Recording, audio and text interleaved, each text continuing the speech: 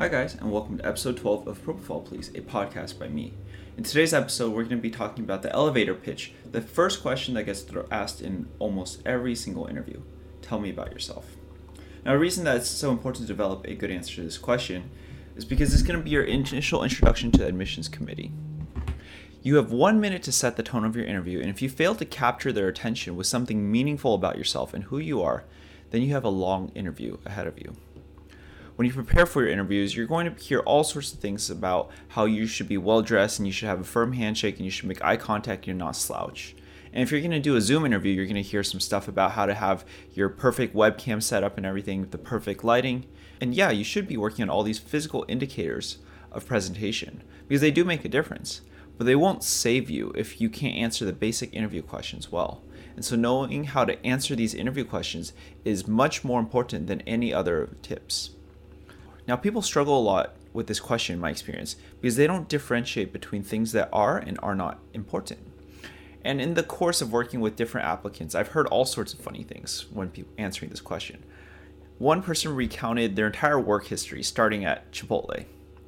And another person talked for a couple minutes on their hobbies, which was racing horses. And while that is definitely memorable, it didn't tell me anything about them.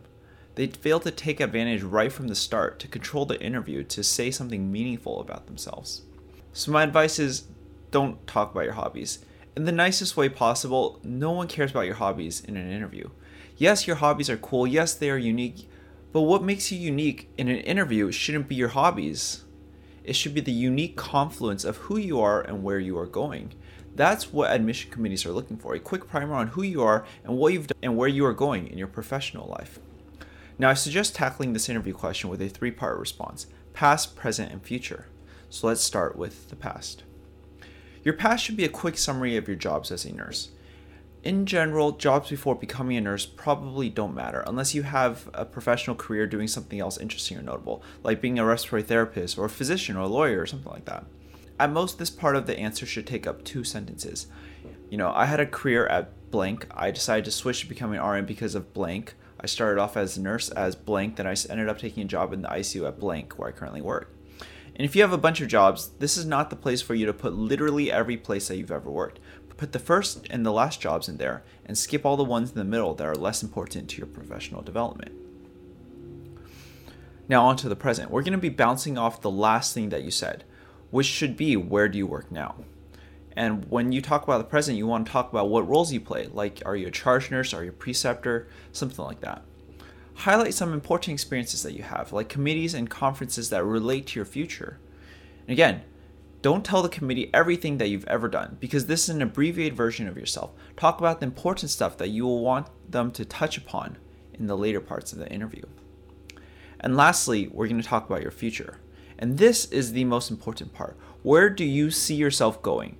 Why do you want to be a CRNA? What is in it for you 5 years from now? What does your present career, your jobs, your roles, your projects and your committees, and whatever else you've highlighted, what do these things tell us about your future?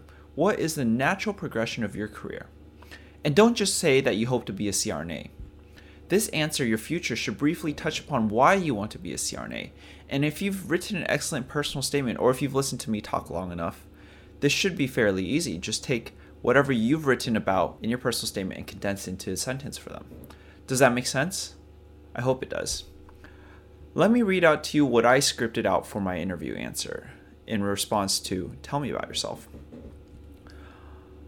My name's Josiah. I've been working as a registered nurse in the ICU for over 3 years now. I started off as a new grad at Valley Presbyterian Hospital in Los Angeles, and then after about a year, I took a job at Hoag Hospital down in Orange County.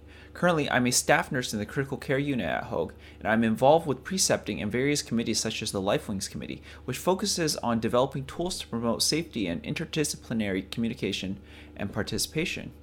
In the future, I hope to continue utilizing the skills and training of a doctorally prepared CRNA to identify and change systemic processes that influence patient outcomes. You hear that? That's me and who I am in less than a minute. We're going to break that down. The past. I've been working as a registered nurse in the ICU for over 3 years now. I started off as a new grad at Valley Presbyterian Hospital in Los Angeles, and then after about a year, I took a job at Hoag Hospital down in Orange County. That's 2 sentences about my work history. The present. Currently, I'm a staff nurse in the critical care unit at Hoag, and I'm involved with precepting in various committees, such as the LifeWings Committee, which focuses on developing tools to promote patient safety and interdisciplinary communication participation. What I do, my different roles, and my different projects and committees. And lastly, the future. In the future, I hope to continue utilizing the skills and training of a doctorally prepared CRNA to identify and change systemic processes that influence patient outcomes. And in 4 sentences right there, the admission committee has a brief overview of the things I consider to be important about my career. Their job is not to parse out from your application what is and isn't important. That should be your job. You need to have done that thinking before you go into the interview. You need to be presenting to them the final edited version of who you consider yourself to be. So that's it. The quick way to answer tell me about yourself in 3 steps. Talk about your past, present, and future. Now, if you have any questions, comments, or concerns, please feel free to email me, and I'll leave my email address in the description. If you want to sign up for personal essay edits or any other school application-related service, please see the sign-up links in the description as well for the CRNA School Prep Academy. And lastly, I've also started making some YouTube videos as well on the side about life in CRNA school and some of my own personal reflections on getting into CRNA school. So if you're interested in that, check out my YouTube channel. Thank you for listening. Until next time, bye-bye.